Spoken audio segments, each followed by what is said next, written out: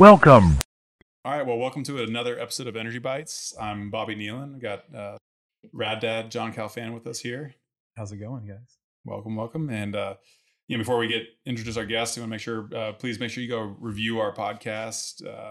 Hopefully give us 5 stars, but if not, please just give us some really good feedback and make sure you subscribe. But really excited. We've got Reishin Toolsi here with us from Databricks. Welcome. And, not just, I know John and you've got some history, but I'm excited. I'm pretty well in tune with the whole Snowflakes, Databricks, that side of the world, understanding like kind of the, strengths, weaknesses, if there are weaknesses of Databricks and some of the different stuff in the market. So definitely interested to pick your brain on it. So. Coca-Cola versus Pepsi. Yeah, right. Yeah. But let's jump into it. Tell us a little bit about yourself, where you're from, kind of how you got into energy and or tech. Oh yeah, so Reishin Toolsi. I'm now a resident of Houston, Texas, and I like living here, so I'm going to stay here for a while. Until the heat gets to me, like most folks would, and then we'll see. Maybe a few more summers, and then we'll decide. Originally I grew up in South Africa, and I ended up living in England, so I'm a dual national as such, and now I live in the US. And I started my career in pure tech, software engineering, medical diagnostics, and then ended up in I worked for a company called Schlumberger back then, which now changed its name to SLB, and kind of moved around. Ended up in Houston, and then during COVID, actually, which is kind of an interesting experience, I was dealing with Databricks as from a client perspective, okay, and I was kind of giving them a hard time about saying, hey, you could do these things better and these things better, and actually a guy in there said, hey, you know what, you should come work for us. And that's usually how most of these conversations go. So we had this conversation, and I liked what they were doing. COVID was an interesting time to make decisions. So yeah, I joined this startup company back then. And when I joined, I think there was like maybe 800 people or so. And it's definitely exploded. Yeah, exploded now into a much larger. There's a number that they're targeting by the end of the year. And I think, they'll get there as well. So it's doing well. They call it the rocket ship. It's my first real rocket ship, and I'm excited to be part of that. That's awesome. I love being able to see not just people from the energy space do well, but also people from the energy space getting into like bridging that energy tech gap, so to speak. Yeah, because I think a lot of people in tech think maybe our problems are easy, or like from the outside, or that they've solved them. But until again you get someone who actually understands both sides of it, and you're like, no, this needs to work better. So let's talk about it for a second. Let's just jump into what is easy, right?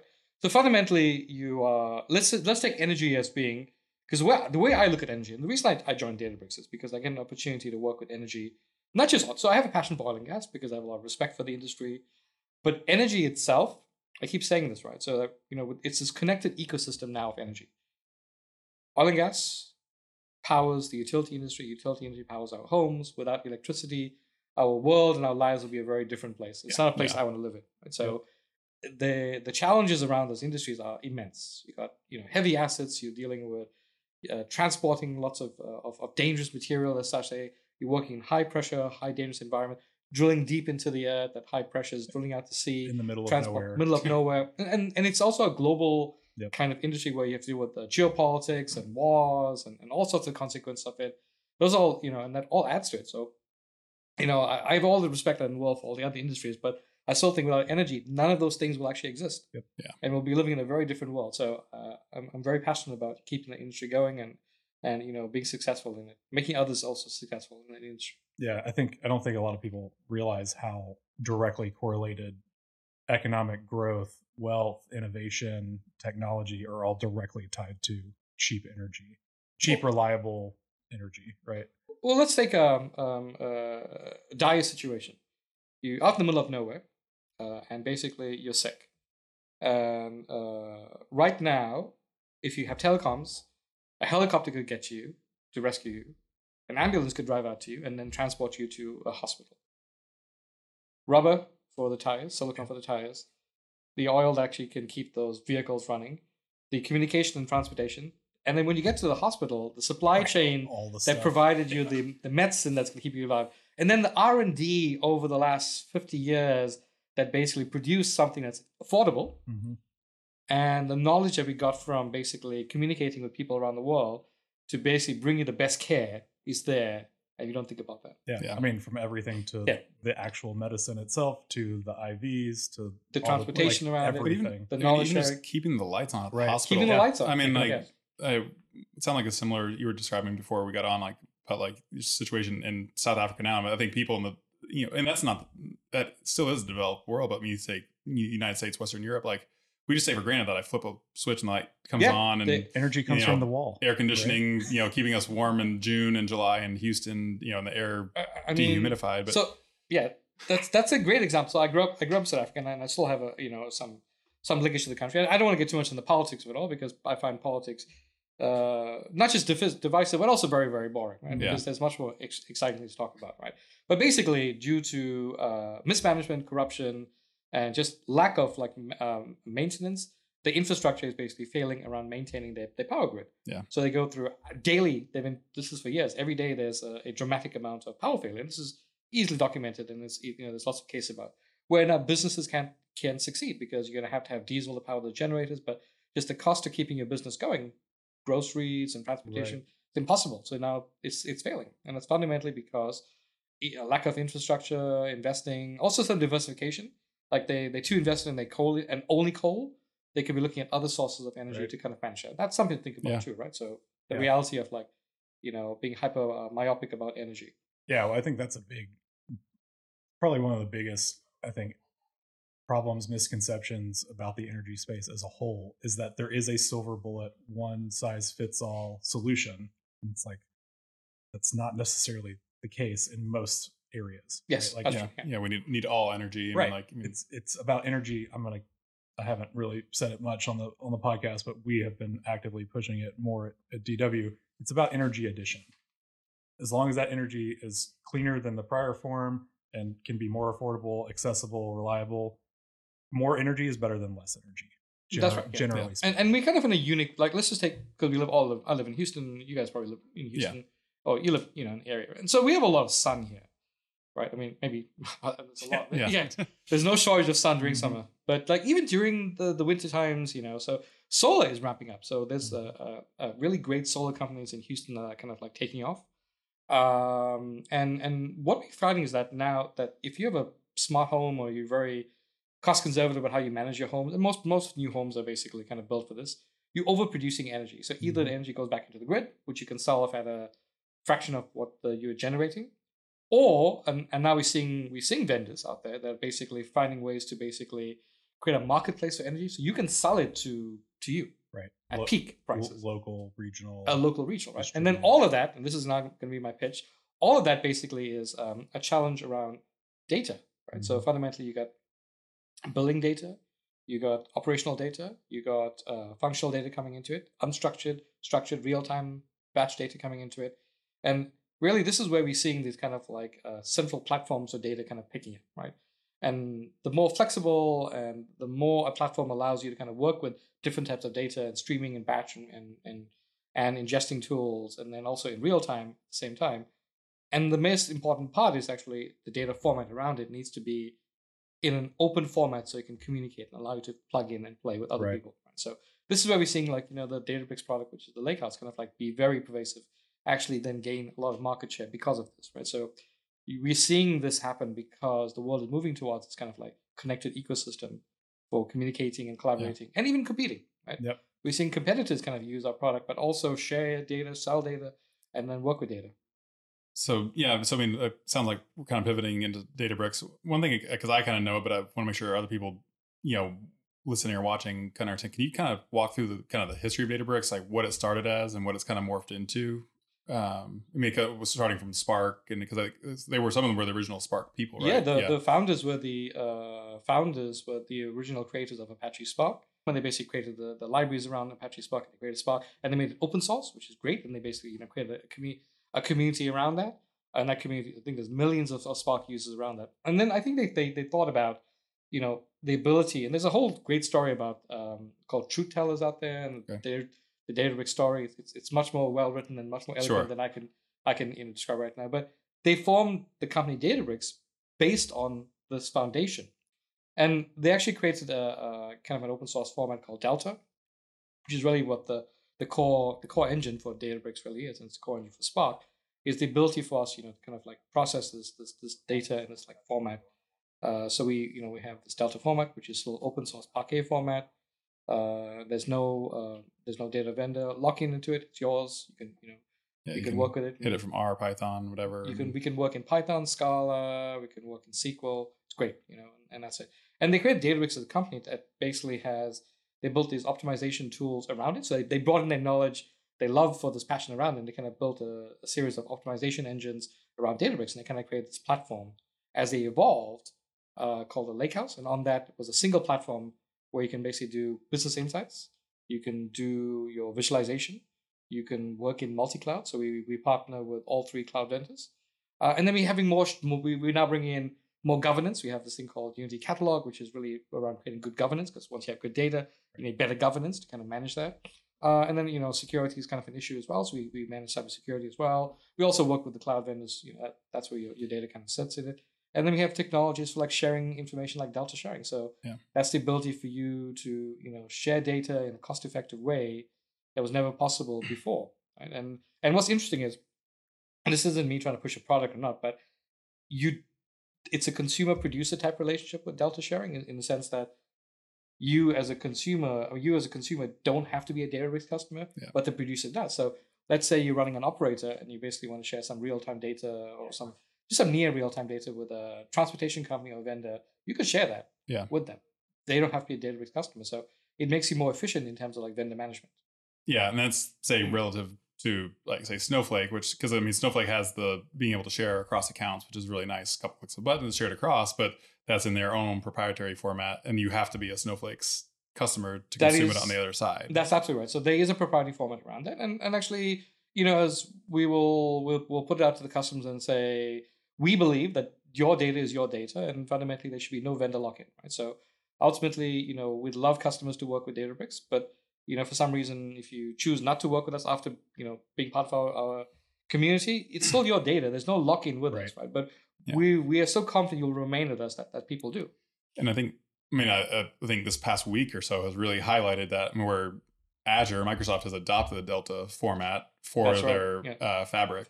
Yes. So it's platform. So it's like a little love letter, isn't it? Yeah, exactly. That it was built on this. They all have their own kind of like Parquet format, and they have some specialization around it. But essentially, it is the core of what we've done, and that is interesting right there. Yes. Yeah. Yes. They're also still encouraging their customers to still pursue investments back into Databricks. So it's still called Azure Databricks. So there's a whole write-up about that. I'd love to. We could obviously share that with you guys and your readers if they need to. No, 100%. Yeah. We could probably link to it even. Exactly. Yes. Tell me, let's back up a second. So for the more generalist technologists out there, give me the 5th grade summary of what Databricks is, maybe an example or two of like in the energy space, how somebody would use it, things like that. Yeah. So Databricks, if you think about it in terms of like let's take a step back as to we know that AI is basically a technology that will be more productive than it would be, I wouldn't say destructive as such. That's not a good word, but it's definitely a much more productive technology. And we see a lot of CIOs and CDOs and people investing in AI, right? We know that. And then we also know that there's, billions of dollars invested in that for success, right? And people have, not just invested resources, but they've invested, in terms of technology, and they've made big bets on AI. But actually what we also see is that the data does say that a lot of these AI products are unsuccessful and they don't go into production. So we looked into why that is, right? And it has to do with kind of this challenge around the managing of data, right? So if you look at data, how it was created originally, we had warehousing, and that's really what Snowflake focuses on, is data warehousing. And in data warehousing, you had really good things like good business insights, but you had challenges around data warehousing. You had challenges around artificial intelligence. But also data warehousing is very structured, and the level tenure, exactly. And you also lack like the scalability and the volume of data as it changes to deal with unstructured data and that shape. So then these data lakes kind of popped up over time.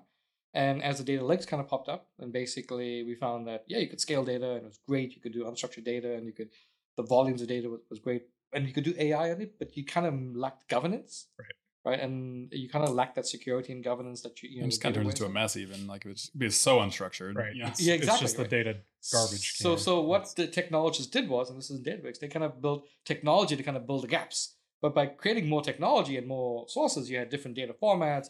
You were communicating. You actually created more bottlenecks in terms of communicating. The cost for it goes up. So those AI projects were kind of delayed because the cost and the delays, go to market was kind of failing.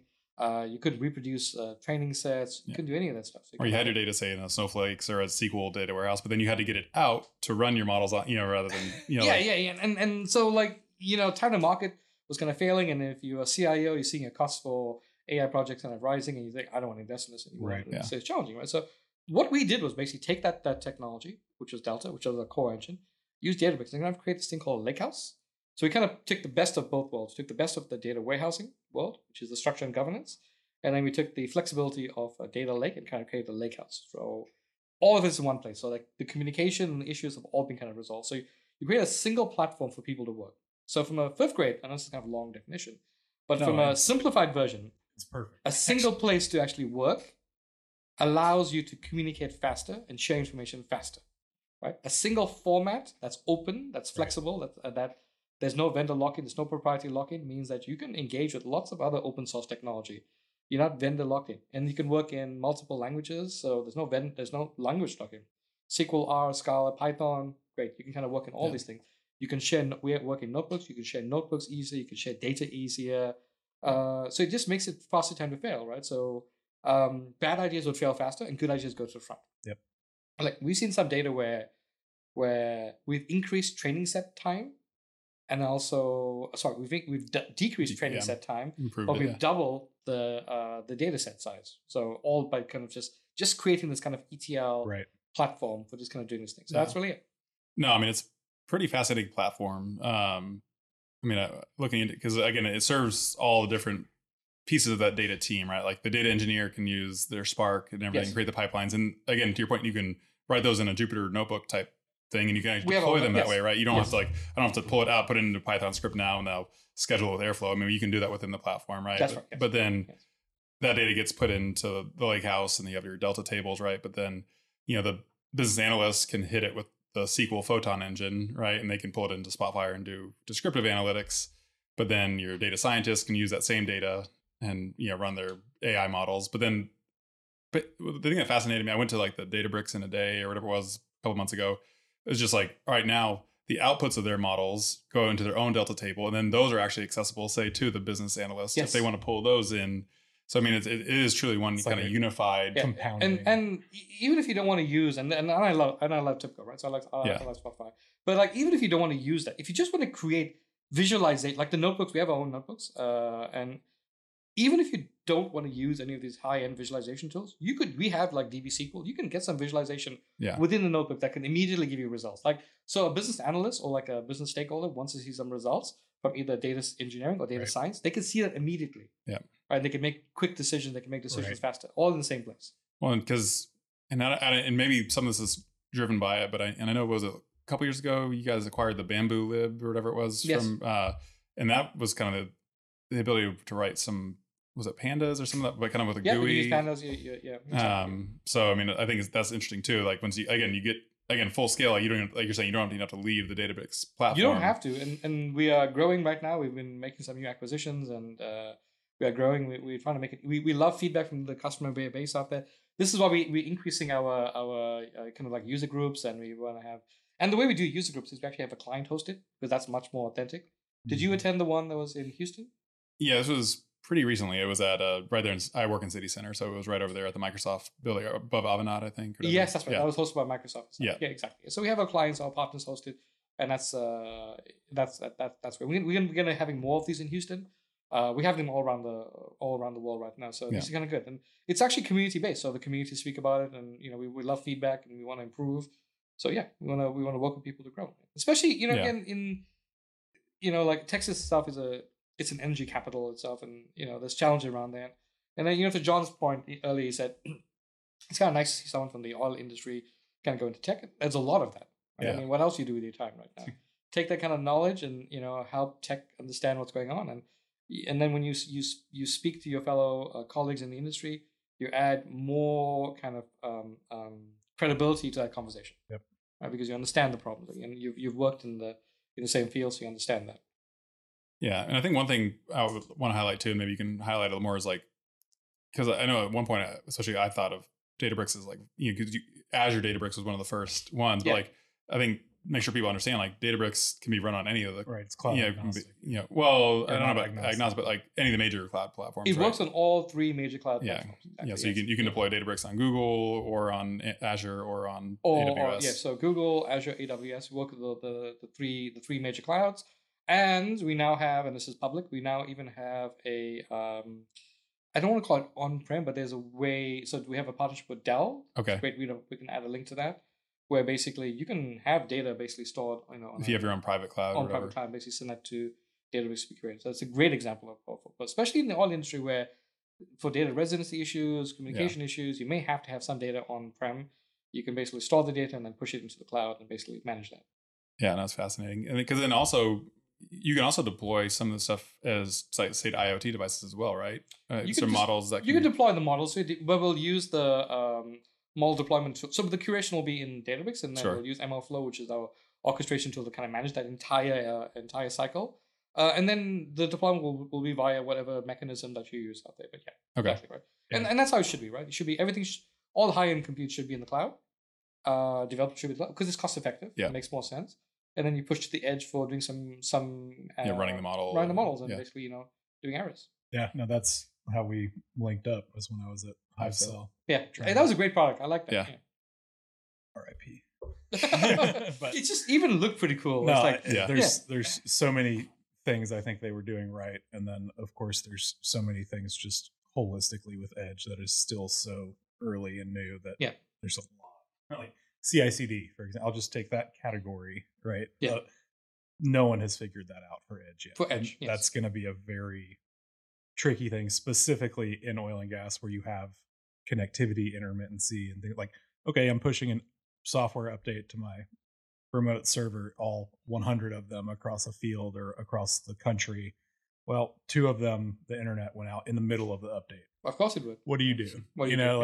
We just bricked those servers. So now what? Yeah. And so there's so many nuances and things around Edge that need to be solved. But I'm still pretty optimistic, and I'm glad companies like Databricks are incorporating and looking at, they are. It's not just for today, and but it's in not the just future, oil and gas. right? This could be manufacturing, it could be retail, because like cloud it's just access to the data that's a challenge, right? So cloud technology is just fantastic right now. It's cheap, it's effective, it's everywhere. The data centers are getting much more global right now. But where our clients are and where our background comes from, you're in the field a lot. Mm-hmm. You could be on a rig, on a ship somewhere, and satellite communication may exist, but it's usually the bandwidth is actually usually channeled for ship operations rather than actually internet communication. So even if there is internet, they'll basically choke their internet. So updates will be restricted. Yeah, that was actually one of the first.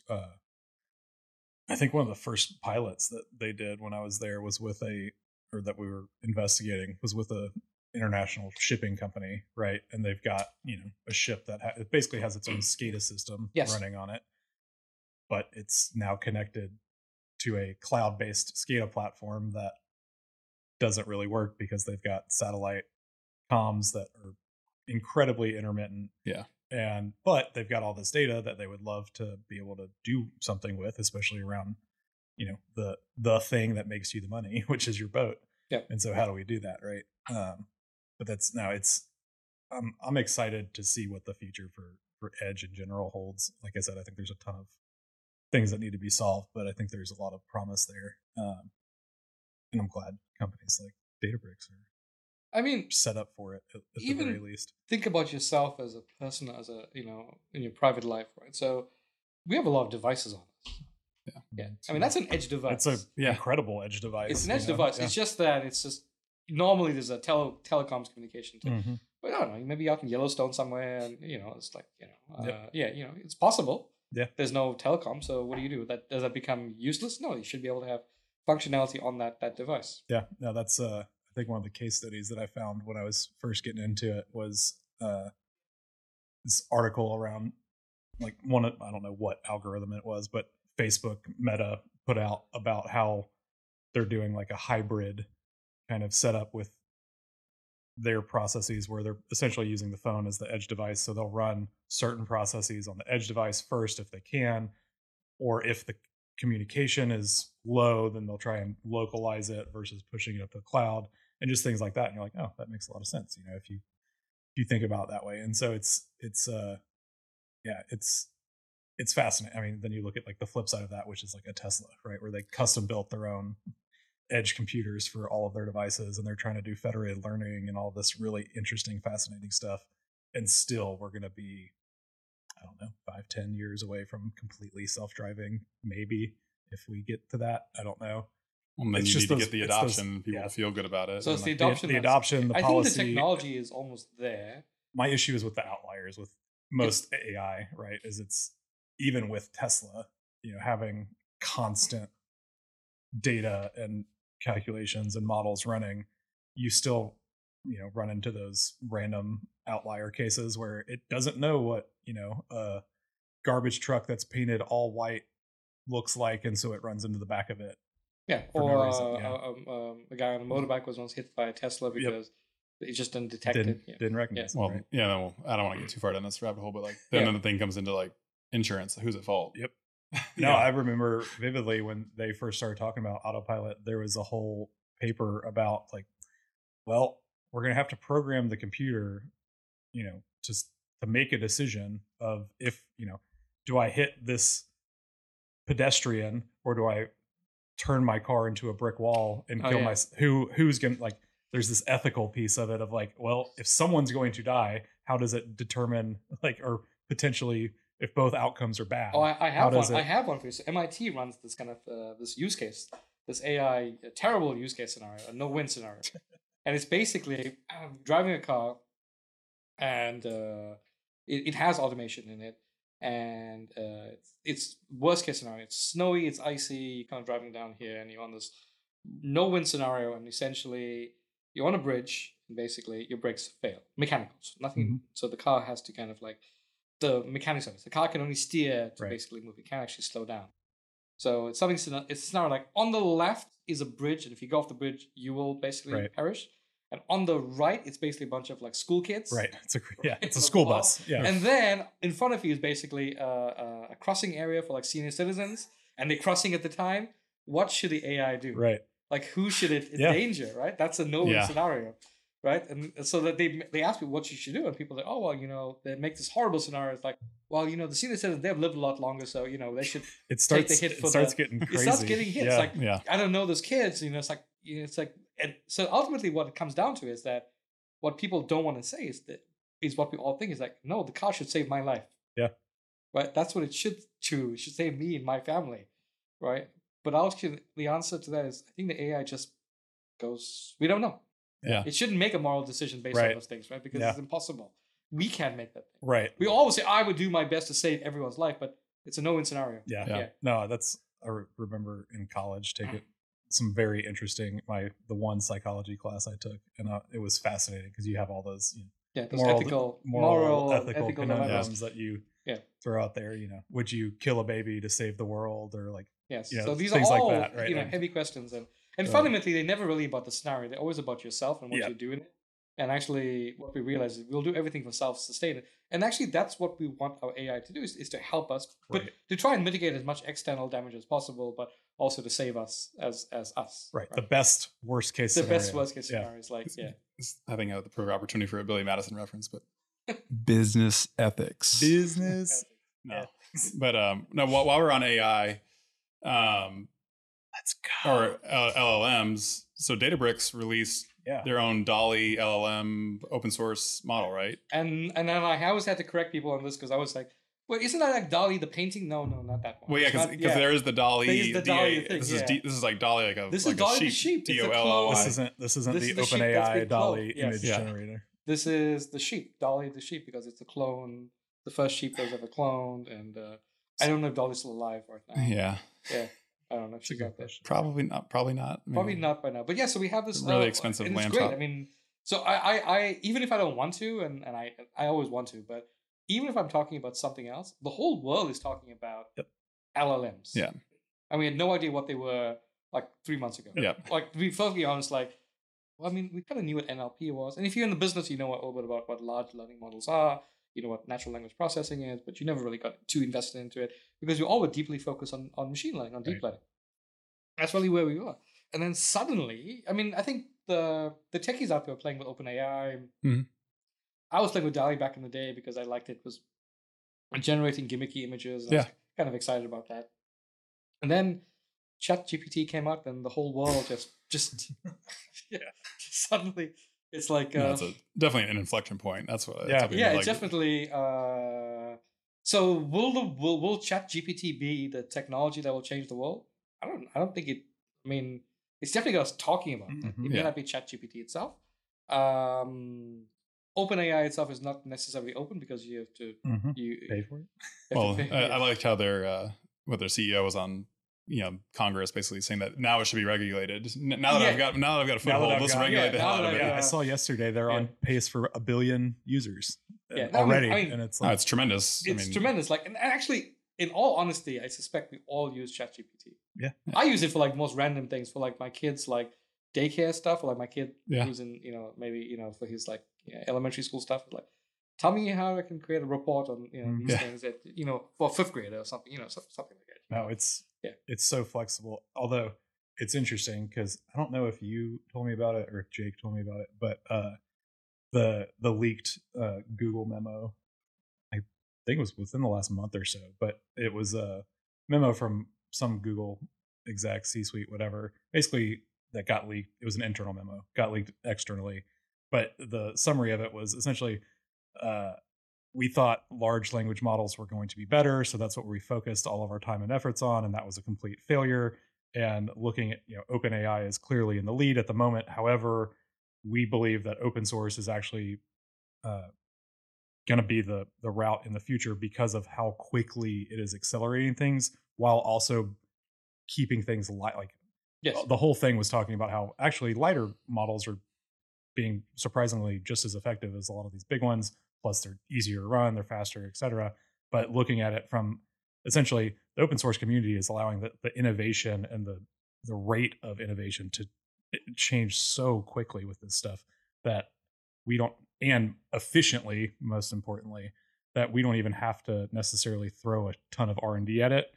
We can just take some open source models and kind of do the Microsoft Google model, which is take somebody else's really good idea that got proven out and integrate it into everything that we have and make people rely on it, right? And so I'm very curious to see how that plays out. I'm also curious on your kind of opinions on that, just because open source has its place. So this comes up quite a bit, right? So let's go back to the energy industry itself. So, and everyone's data is fundamentally confidential and very important, right?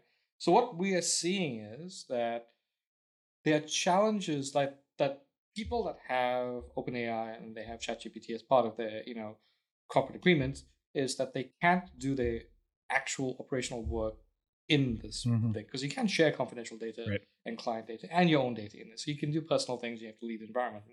But also the challenge is, what we're seeing is that also it's like, how do you train? The cost of training these models are quite expensive, right? So so DALL-E, our version, our LLM out there, we trained, I think, with three computers out there, and it cost like $30, and we were able to train a set. Yeah. And it's a fairly young, it's a young data set itself, and it's doesn't have the maturity of obviously of ChatGPT. It was never designed to. It's still growing and learning, but the fact that we could do it with a cost of less than $30, right, means that anyone can do it, right?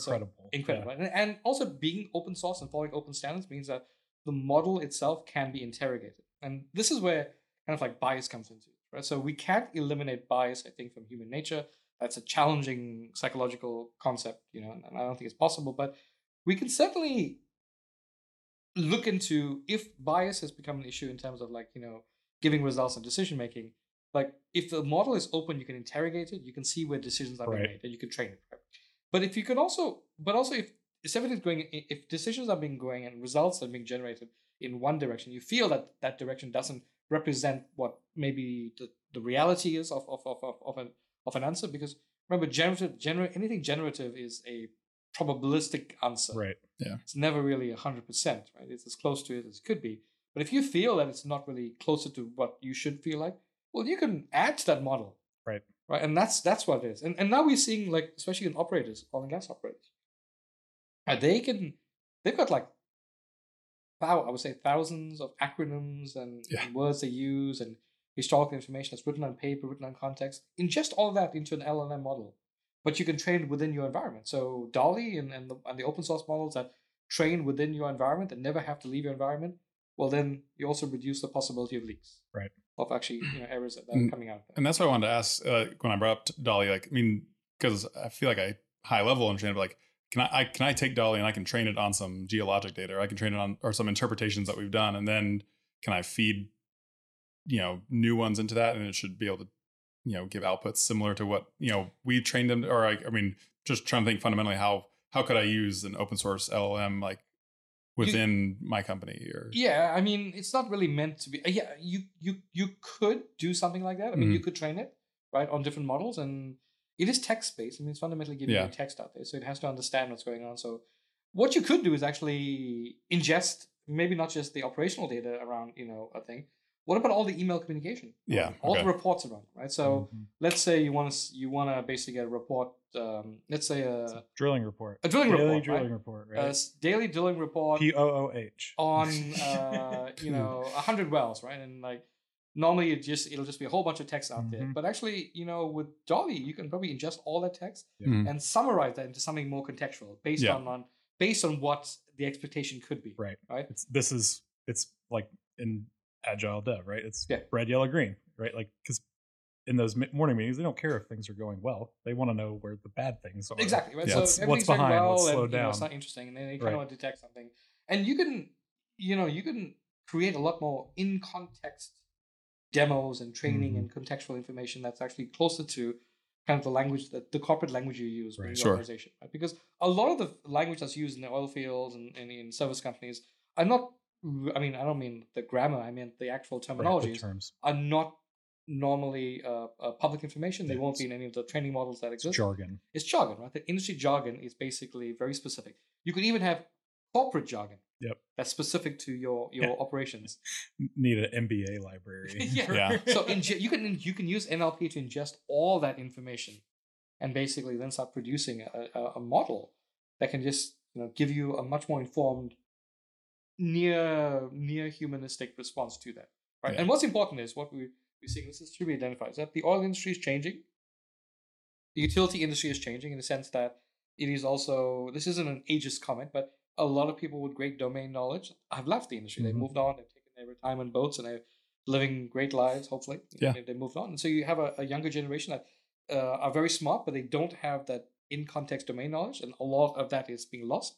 So that tribal knowledge that's missing, you can use AI to basically and NLP and large learning models to maybe help you create tribal knowledge that can be trained, kind of institutionalize it. And, No, I mean that's where we kind of thinking where it'll be. I think that's a huge deal, because I think you look at any EY insert consulting company here report about energy executives and the things that they worry about, and people and knowledge is like the top every year regardless. And it's, how do I retain the knowledge of these people that are retiring or that are leaving, especially in oil and gas specifically, the crew change generational gap that there is.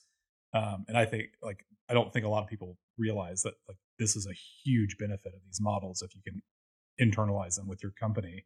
It's not just, it's like we use Notion, right, for our kind of wiki, so to speak, but it's like the wiki now gets fed into a model, and now the model knows everything about everything in your company wiki without you having to go find it, or without someone who doesn't even know where it lives. They can just ask it a question, and I think that you nailed it right there, right? It's reducing speed of time to find information. Like even with Google right now, like we didn't know we needed it's very interesting. Open, we didn't know we needed ChatGPT for information, and because we had Google. Who would have ever thought that that's how you start searching for things, right? Like even though it's like a very, to me, intuitive way, right? Like instead of me chopping up my Google search of top restaurants, Yes. Charleston, South Carolina, right? Like instead of that, I can just tell it, hey, I'm going to South Carolina in this dates and I want to eat at seafood restaurants. You could even have it more realistic. Like, where can I find great seafood restaurants Right. that serve great calamari? Right. Yeah. Right. And then it'll probably pull up, it'll probably take information from reviews and then put it up there and give you something. That's the most interesting thing with the plugins yet, or with GPT. I haven't used it with the plugins, but Colin has, and he said it's pretty interesting as far as like, you know, Yelp, for example, or TripAdvisor. Like you've got all these things, especially around like the travel stuff, right? Like being able to tell it, hey, I want to plan a trip to some kind of destination that's going to have good weather during this week of this month of this year, and I want to, you know, go to a sporting event and I want to eat the best at the best steakhouse. Tell me where, and it'll do it. And it's now it shouldn't be used for like back, you know, in the industry. Like let's say you're looking at, you know, power turbines, right, or wind turbines, you know, in you know, in renewable, or even, you know, turbines for the utility industry. Like you shouldn't be able to say things like, tell me how turbine 13 is doing, right? Right. Because actually, it's not going to ingest the operational data. It'll probably just ingest the reports around it. Sure. That's where it's going to make sense. And also, it won't be real time because it has to be trained and models around it. And it won't be, you know, minute by minute, right? But it's never designed for that. Yeah. It's designed to basically, I guess, summarize information, contextualize it, and make it easier for you to find things. But I can see for legal, a huge. I mean, you get these massive legal documents. Like, you feed it that, and then like, I mean, give me the Cliff Notes. Yeah, like that's honestly like. So in my master's, I took whatever. I can't remember the specific name of the class, but it was legal and policy, I think. And one of the things of it is going through legal documents, MSAs, etc. And a lot of that workflow is literally just, this is from the hacks from my professors that they told us. It's like Control F, and you have a list of keywords that you go and you search for to try and find in this 60-page legal document, right? And it's like, feed this into a LLM and let it tell me the things that I need to be looking for. Short it down to I don't speak 300 characters. But you have to also be careful with LLMs, and because what we've also found at LLM is as powerful and as fantastic, even a ChatGPT, which very confident, even if it has no right to be. I found that this term recently, and you know, and I'm proud to say that, I'm honest enough to say that I've never heard of this term, but machines hallucinate. That's now apparently a term for it. Just like if it doesn't know something, I think it's because it's still a kid. It's still growing, and it's still basically, we think it's this like mature professional out there, but it's probably only in his third grade. Or like fourth grade kid, you know, and it's like, I don't know the answer. I'm just gonna make it up. Right. And that's the risk. They start to hallucinate because they don't know. Sometimes they basically just kind of put stuff together. So we have to be very careful as to like also, and this comes back to us as a population or a species, like, and this is not just LLMs, but this is for all information that's generated, all generated. It's like, you gotta basically put that in context of like, it's a probabilistic answer. Right. How much of it are you going to trust based on your own knowledge? Yeah. And if you're hyper confident in the answer and it's wrong, then it's on you, not on the engine. It's a trust but verify system for sure. What I mean, and the whole AI thing, I mean, I do want to pivot off the AI at some point because we could spend all afternoon on this, but like, for me, again, ChatGPT and some of this, these are things that we just know about. Like, I mean, like, we don't know what Russia's working on behind the scenes. We don't know what China's working on behind the scenes, or even our own government is working on, for their own. This is what's public. Yeah. This is what's public. I mean, and how's it going to be weaponized? I mean, now all the deep fakes and everything, those are getting better, like, that's gonna every day. I mean, like, it just, how are we going to know what's real and what's not? Like, so, I think there was a letter that came out with a whole bunch of like very famous people, scientists, stop progress on AI. And it made no sense. Because for exactly that reason, the bad actors were not gonna listen to it, right? They were still gonna go ahead, and even if you stop for 6 months and like there'll still be a spike of like deep fakes coming out there. That's it's, to me, it's very comparable to, like, not to get political, but like the gun argument, right? It's like, once the cat is out of the bag, once the guns have been sold into the world, like in the US, you've got millions of guns out there. It's very hard to take it back. Once so AI is into the universe and in this open source world, the answer then comes, and it's also true for even that example it has always come back to us as a society and how to manage it. And I still think we have to re-educate ourselves. Absolutely. Right, as to how to trust but verify. Yeah. That's where we're lacking, and that's also true for managing firearms, right? So it has to do. It's trust but verify, but it's education on us as to like, wait. I just got a link that said this thing, and it matches exactly what I'm thinking about. So it has to be true. No, follow where that source comes from. Yeah. Right. Oh, it's a weird URL. So then obviously it's not a real thing. So follow that. Is anyone else outside your bubble thinking that way? Right. And so so that's how it is. And I always say this example, right? So if there's a doctor out there that's using ChatGPT to make diagnostics of patients, find another doctor. Yeah. Yeah. Because like it could simplify things, but actually like it's probably not accurate as well. Well, if he's only using that, and no doctor really is only using that. I think that's the biggest key, because I one of the case studies I used at HiveCell was I think it was for breast cancer, but a doctor, like whatever, groups of doctors would have a 70 to 80% chance of identifying early stage breast cancer from MRIs and CAT scans and stuff. Not CAT scans, but and then like the ML model that they had by itself would get like, it was slightly less, like 60 or 70%.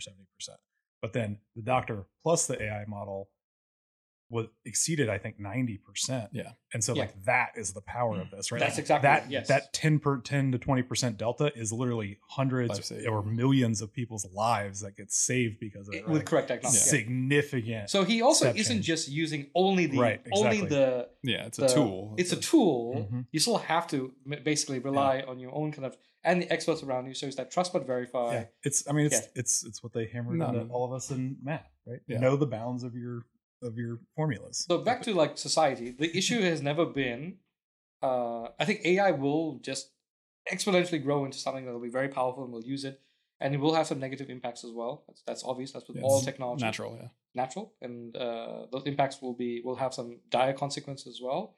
But it comes down to us, I think, to re-educate ourselves as to how to handle it. Trying to stop it is impossible. Right. It's already out there. It reminds me very much of like the early days of the internet, like Napster and things like that, right? Like this is new, it's exciting, but it's the Wild West. And over time, guess what? Shit gets figured out. Like we iron things out. We hopefully always do. But no, like I saw, I think it was a tweet yesterday about this law firm that has now been sanctioned by a U.S. judge because in their documents, which were, come to find out, written by some, at least partially written by GPT, it cited 3 court cases that don't exist. I've seen this. Yeah, wow. I've seen this exactly right. Yeah. Like that's they should get better lawyers first of all. Yeah, so that's a good example. That person should lose their bar license. Exactly. You find a new lawyer because that's just said, we pulled up some information and we didn't verify it and we went out there. Yes. Yeah. A much lower risk kind of use case that I've also seen was Colin and I were doing something on it. We were trying to get it to analyze some kind of data set. And of course it's not made for analyzing statistical data, but it was like, just send it. He asked it, how can I get you, can I upload this data or whatever? And it's like, no, you can just send it to me. And it gave whatever chatgpt@gmail.com. And I was like, is this real? Are we going to be able to send it like a CSV and it'll pull the data in? And of course not. Of course not. Yeah. It did. And I was like, are you sure I can email you something? It was like, no, I'm a natural language model. And it's just like, well, how did this even happen? Yeah, exactly. Well, what if someone did? Or what if that was, it was hacked somewhere? Mm-hmm. Yeah. So it's just insane. So to kind of pivot back to, again, traditional Databricks, not Databricks in 2 years when you can turn all your LLMs on it and do everything there. But like, say people watching, it's like, can you give them are there some case studies or use cases, high level use cases that, and name names if you're able to or not, but like, say the end to end, like, Databricks experience, like how they are came people to you using with it? This problem, implemented Databricks, and then they got this result, which led to X, Y, or Z. Yeah. So, there's lots of it, right? So if you want to think about, the industry itself, we have hundreds. Recently, I think it's over 500 like energy customers around the world globally at different stages of it.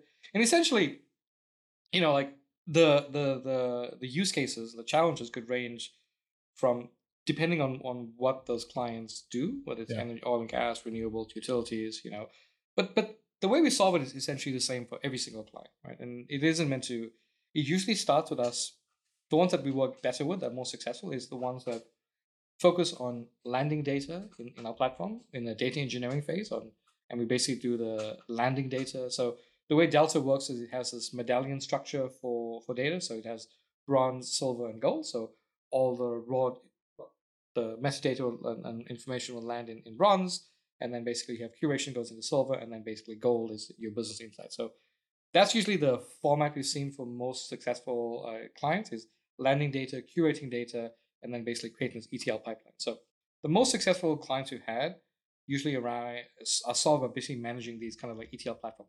Then we do the machine learning, right? As it comes out of it. So what are people using? Like, as a new customer, they're coming in, they were using X, Y, and Z tools, and now they can just use this one tool. What are some of the examples of, like, you know, kind of what is it, the piecemeal? So normally it would be things like PyData is kind of a traditional one. So they're usually trying to get data from either a turbine, a piece of edge, some SCADA system out there. IoT. Exactly. And they want to land data, and they find that the systems that they have in place don't actually allow them to do analytics on this. So they've been landing data. They're historians. Well, you have to have historians to save data, but they were never designed for data analytics. Right. So they had to save data on some environment and pull it into another environment and look at it there. So with Databricks, you can land data directly into Delta and get that analytics within those 2 or 3 stages. Yeah. You know, and then basically get some idea of it, which means you can get some visualization, even with like DB SQL, of like how some piece of equipment is performing in near real time, not real time, because we are an analytics platform and, you know, we focus on, we're very, very fast, but we don't sell ourselves as this, you know. I think that's a whole argument in and of itself, is what is real-time data? Exactly. Right. What does that mean to you? Like, near real-time is what most people actually mean. It's near real-time, right? Exactly. Yeah. And we need to be pretty, and I think everyone needs to be, the honesty is, it is near real-time. It's pretty fast. The Spark is batch, generally, right? I mean, like, it's batch and streaming. So okay. We have batch and streaming data coming into it, and so Databricks can get batch and streaming into it. We even have things like structured streaming, so we can actually, you know, optimize the fact that in case that stream actually breaks down, we can concatenate it again and merge it into its right place. So we have this kind of technology in place to help you kind of manage that batch flow. So in terms of like use cases, you know, we solve things like asset management, predictive management, predictive maintenance. We're working with customers towards condition-based maintenance. You know, they're going to help you that cost. Supply chain, inventory management, managing AMI data. So the whole range of these kind of use cases. But it fundamentally starts with getting data into Databricks, into that format, so you can get quick visualization, quick analytics on that, and then you scale up. Yeah, and getting all of the data into one usable place, right? Well, let's talk about that. Should you get all data in one place? And the answer is, well, it depends on your use case, right? That's exactly. So, like, even with like machine data, like if you can just store the analytics version of it, you could actually get the bulk of that data, which isn't that valuable for analytics, later on. Yeah. Right. So you can minimize your cost from that as well. So there's some ways you can help customers. We have helped customers kind of like pipeline clean up that architecture to reduce their cost. Right. But if I have unstructured data and structured data, and I know I need to use it, Databricks is a great place to be able to get it all into one spot, get it ETL'd into what I want it and how I like it. Most of our customers have unstructured data coming in, depending on what the media is. And then, of course, we have a lot of like batch structured data coming in as well, depending on what they want to store. Yeah, so it could be a combination of operational data and financial data being stored into these things and curated and basically working with it. What's one of the more kind of exciting or interesting projects you've worked on in the energy space that you can talk about? Again, it doesn't have to be in detail, but just generally speaking. Oh yeah, there was a VP from it was I don't know if it's public or not yet, but it's a super large operator, and basically they were talking about how a single algorithm helped them reduce the cost for CO2, right? And essentially it was Databricks working on them, but they didn't start with actually trying to solve this basically carbon offset problem. Right. They actually started with a supply chain inventory problem. That's what the algorithm was designed for, right? So as you know that, inventory that's actually out, inventory is not the most exciting thing to think about as actually thing, but in an offshore environment, a missing piece of, it's $1 million of NPT per day for a missing piece of equipment. So vendors and operators would actually oversupply inventory so they can prevent that problem. right? So actually, and in order for you to kind of find out where the inventory is, was taking 48 hours to actually process. Yeah. So we went from 48 hours down to an hour. That's a lunch break. Yeah. So that's all the entity was an hour, right? So they were able to find out where the piece of equipment was there, and they were able to basically run the operation. So there's very little delay. So that's saving millions of dollars actually in it. Right? No, that's so before I got into energy, I was in not in energy. Before I got in oil and gas, I was still in energy. I was industrial manufacturing for wind turbine blades. Yeah. And industrial manufacturing or industrial engineering is really, really focused on like optimizing every single piece of the manufacturing process, right? Yeah. So I got big into 5S and Six Sigma and Kanban and just in time and all those very interesting things. And then immediately from that, I went to work as a frac engineer, and when prices were high, and like I remember being on location many times and looking out the window and seeing like 10 sand trucks just parked, charging to merge because something happened in the field. We got shut down. The information wasn't communicated to those trucks. So guess what? They came out on their schedule, and now we're being charged out the ass for absolutely nothing that could have absolutely been prevented. But the risk of them not being right, there exactly, is much worse, right? But then how do you balance off that thing? And the answer is data, right? It's actually you can do demand forecasting, you can make the predictions out there.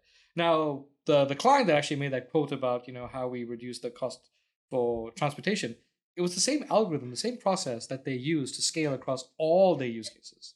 Right? They use Databricks to actually do that, create those pipelines, reduce the communication kind of gap between, handing off between data engineers, data scientists, and stakeholders. So the projects and all the models were able to be developed faster. And that was really it. And they scaled out. They were never they weren't trying to solve it, but actually what they found was because they were so efficient in supply chain management, they weren't buying more inventory, which means that their CO2 footprint was actually reduced because they weren't oversupplying it. So there's a knock-on effect of it. So you get the ESG checkbox plus the CFO isn't pissed off that you're over ordering on inventory. Exactly. So there's but we have some really cool examples like in the utility space as well. It was there was a client in North America which was trying to like scheduling of rivers and their substations. So it's a scheduling issue, ingesting weather pattern data coming into it because they had turbines going as well. Weather impacts a lot of decisions, so we were able to ingest the weather pattern data. We were able to then make the predictions as to the demand for energy, and then because of the way our ecosystem works, we actually brought a partner to kind of help us solve it. Because while we are very good at what we do, we don't have the answer for everything. Right. So we can bring a partner in to help us kind of solve these problems. And they did, and that's the kind of ethos we like working with. We love working with our ecosystem. We love working with our how we're successful. Take notes, all the proprietary format oil and gas tech companies that don't want to partner with anybody or anything like that. It's the path to success. That's what everybody wants. Yeah. I think one thing I want to get in maybe more in the weeds as a developer type, but like, Databricks kind of handles all because before, say with the data lake, you could do Parquet and all stuff, but you had to like set your partitions like on your blob storage and kind of manage all that yourself. Like the Databricks platform, as I understand it, kind of handles a lot of that for you, right? Yep. As far as optimizing the partitions. On the control side, we have the notebook itself is a control and a control plane and a data plane, and essentially on the control plane, you control all of that. You can just basically launch a cluster, and you can set up what kind of nodes you want to work on, depending if it's multi-node or single node, depending on your gravitas, and you can basically just launch them and start working very quickly. Yeah, you can just focus on the business logic. You focus fundamentally on actually what you care about, which is you can spin up a notebook pretty quickly, and you can actually just start going. Yeah. And now that we're kind of working, we're also moving towards serverless itself. That makes it a little bit faster, more cost effective. So and this is almost a parallel between what we were just talking about on the physical side with like the more just in time using what you need when you need it. This is the kind of cloud versus on-prem thing, right? Whereas before with on-prem, well, every now and then I need to use a supercomputer, so I need to buy like way over provision the compute. Yeah, exactly. And then exactly. And then what do you do with that hardware when it's done? And the hardware basically becomes obsolete over a few years. So and if you need it more, you have to wait a significant amount of time to and I'm usually pretty kind to like how we used to do things in the past because that's how it was done. And then 10 years from now, we will be doing things slightly differently. We'll go back and say, what were we doing back then? What were we doing back then? And I actually think my prediction for the future will be that I think all the clouds will basically become it shouldn't matter what cloud you're using. It should be like you should be able to get It's access to all. It's basically the internet, right? It's basically a link. Internet for data. It shouldn't really matter where you are, because Yeah. as a consumer, it's like, I'm here, so I want to use the most powerful, cost-effective entity that exists in this bubble, in this space, because I'm just physically Yeah. here. So it shouldn't really matter where. That's because it changes so rapidly too. I mean, right. like, Well, and that's where like a lot of my like blockchain interest comes from, is this idea around like distributed compute and things like that, right? Like there's some interesting kind of companies out there, but one of them specifically, you get paid in their token or whatever by allowing them to essentially I can run it on I have a node running on my laptop right now, but you just spin up this software on your computer, and now if somebody wants to watch video on this service, the video will buffer at the closest node on the network to their physical location. Yeah.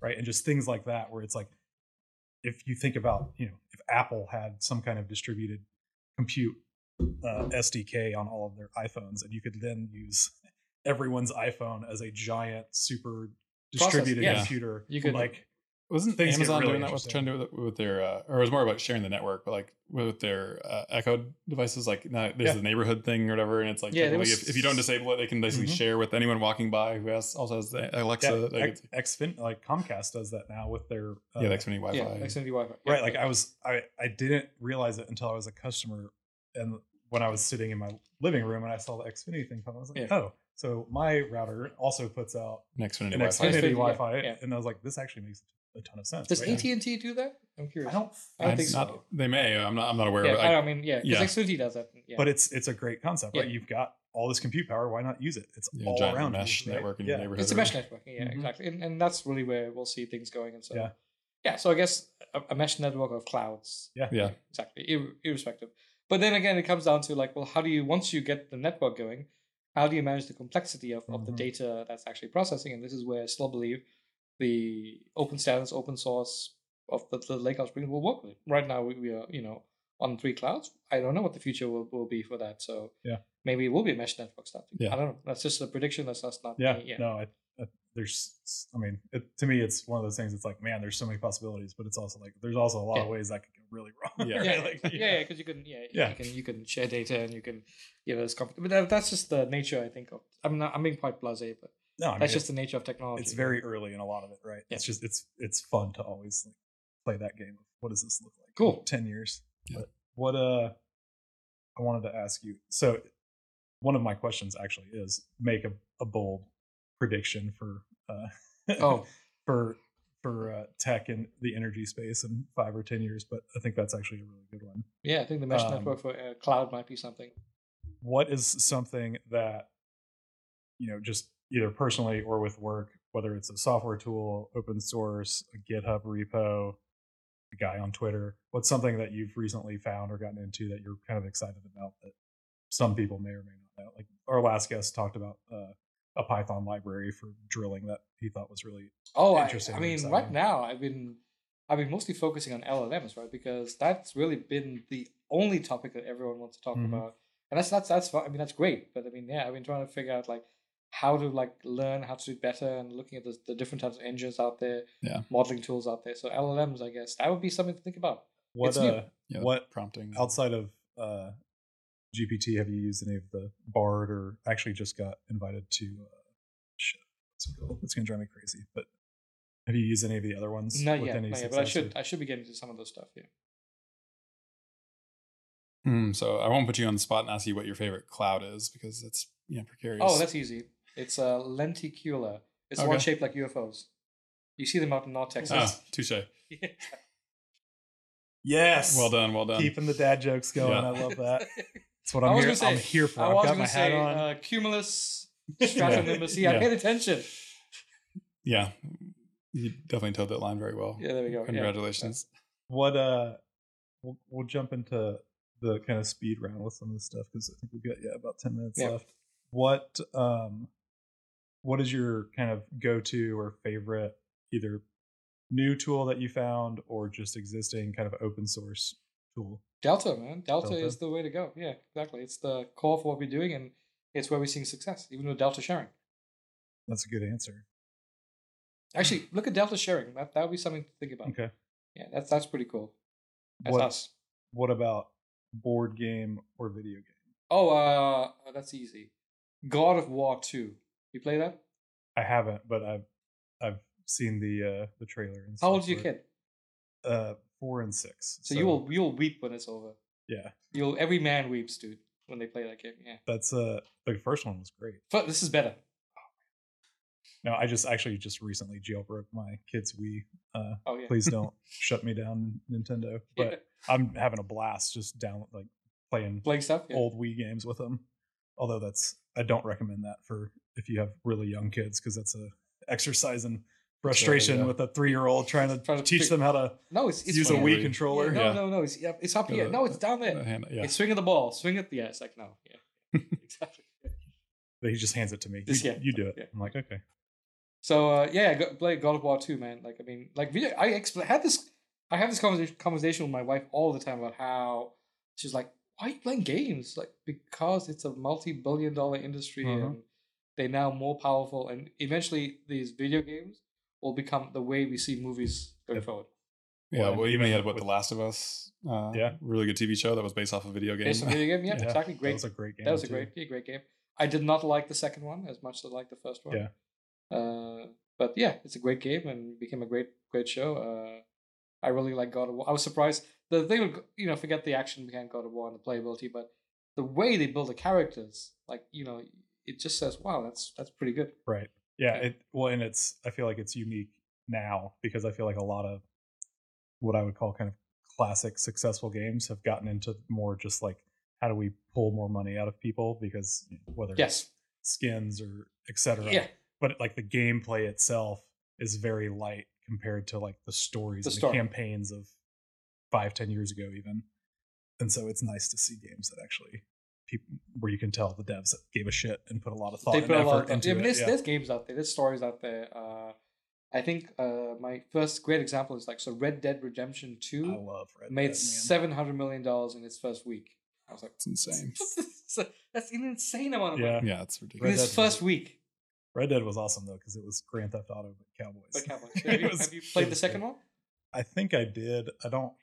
Yeah, I don't remember the ending, but it's pretty like a real cowboy ending. But but like if you like the characters, you enjoy the thing, and ultimately, I still think that's how movies will be interactive, right? Because like now with AI and stuff for generating, voices and action and graphics, we can do stuff. Well, and then that rolls into AR, VR stuff too, right? Like in the future as well, like all that stuff. Have you tried I'm not trying to make a pitch here, but the new PlayStation VR 2s? Mm-mm. So that's easily the best VR I've ever seen, even commercially. Yeah. Because you don't get the headaches, you don't get the motion, right? But that is the quality is there. That's something we went to. There's Andretti's, which is like I know it's a high-end gaming place. Yeah, and they've got all kinds of really interesting VR stuff there. And but the first time I did it, I got off of it and I was like, oh my god, like the motion sickness that you get after getting out of it. And you only played for like 10 minutes. Yeah, not even. It's a fortune. Yeah. But this stuff is at your home. So I've been playing for you can play at hour intervals because you get physically tired, right? Because it's very active. So you don't get sick. That's cool. Yeah, wow. That tells you where we're heading towards. Yeah, when I saw Meta just released their newest one for it's the cost of a console now, which is wild.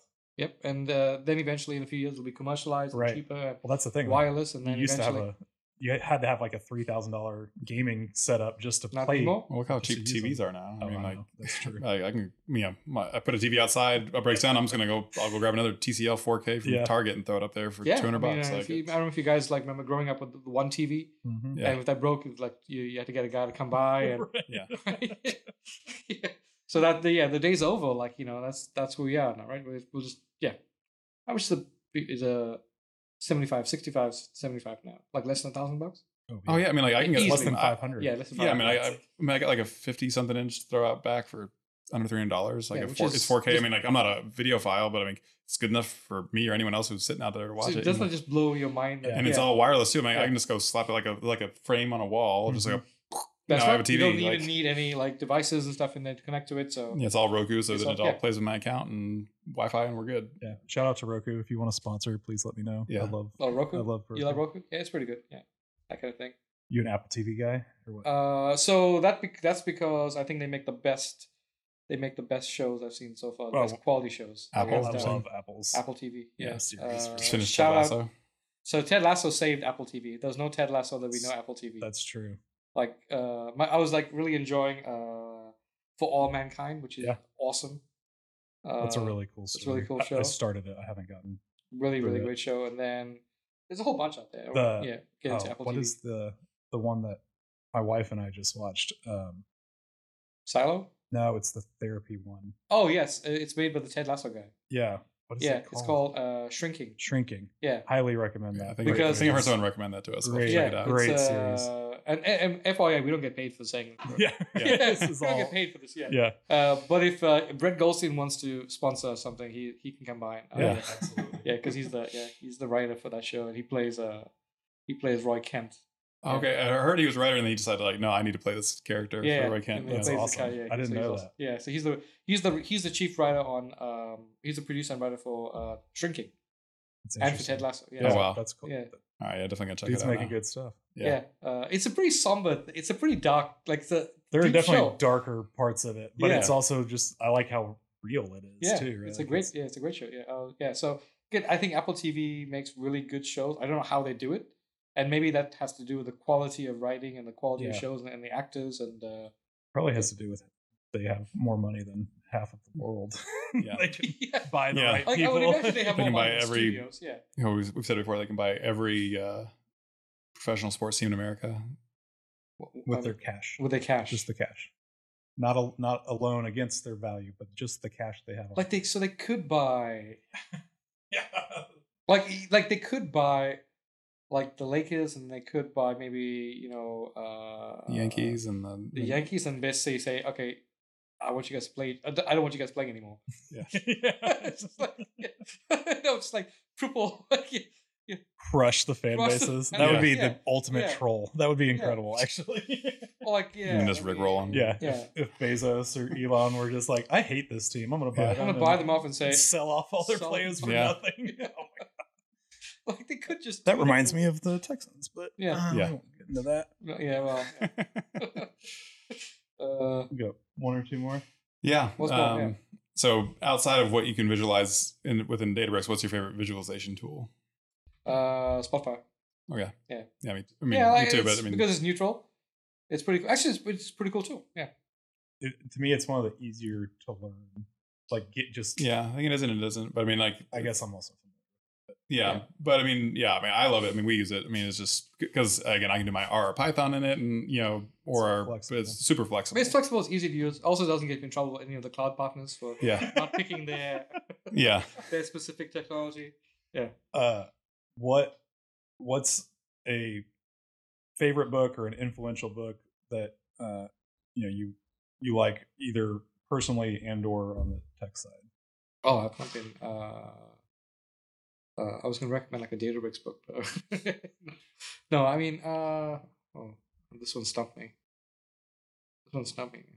So my tech one is like Crossing the Chasm because I think it's such a. You're not the only one that brought that up. Yeah, it's a really good book. Yeah, you not read it? No. Oh, you got to read. You're not the only one that brought that. You got to read it. Yeah, because it was written in the like early 2000s maybe, but it's still so incredibly spot on today. All it is it's more psychology almost, right? Yeah, it's the psychology about technology adoption. So it doesn't matter what type of technology it is, but it talks about, you've got your bell curve of users, right? And that far left side is the early adopters, the tinkerers that just like new shit, right? Like it doesn't have to work, but these are the guys that are going to go, build the Arduinos in their house.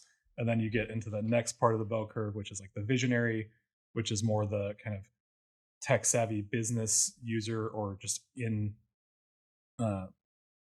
work user that understands the problems that the company faces, but then also kind of can speak some of the technology language and then can kind of see, okay, this thing plus this thing in my business would solve this problem. But then there's the whole idea is crossing the chasm is after that visionary is what they call them. There's this chasm, which then gets you into that 65% of the bell curve, which is the early adopters, the late adopters, and then the tail end is the laggards. But it's fascinating because it just gives you. It gave me, when I first read it, when Bobby and I were working together, when we first started doing our web app, but it gave me this understanding of like, I don't need to go please every single user out of the gate or like add every single feature. Find those right people. Right. You find the right people. It talks about, they call it the beachhead or bowling alley methodology of like develop one feature that works really well for a specific user base, then ask them then discover what the next one is. And then they all end up compounding on each other to the point that now you have a legitimate product, app, et cetera, that will appeal to that 70% of the market that you're trying to get into, instead of going in with just one little thing that solves one problem. Because it then breaks down the psychology behind each of those user types and how they make business decisions, how they make buying decisions. That first primary user thinks of things as in risk, right? So moving away from another platform is harder than it would be for a tinkerer or a visionary, but it's a great one. Yeah. Okay. This is fun, man. I really enjoyed it. I mean, thank you so much for coming. Covered a lot. Great to, I know we could. We could be here for a while. Yeah, we're gonna do another one probably longer and have some folks in to just do like a round table around like AI and just different topics. Yeah, in fact, my colleagues who live in Houston, we spoke about this. So get one of them as well. Yeah, for sure. Yeah, they're really good, especially those either one of the two. That'd be great. Mike and Kyle. How can people find you or learn more about? I'm on LinkedIn, like most people are. That's usually where it is. Yeah. And then is it Databricks.com? Databricks.com. Yeah. Thanks again, man. Yeah, man. Oh, you're welcome. Yeah, thank you so much. Thanks, everybody. That's it. We'll see you all next time. While some may see them as the crazy ones, we see genius. Because the people who are crazy enough to think they can change the world are the ones who do. Goodbye.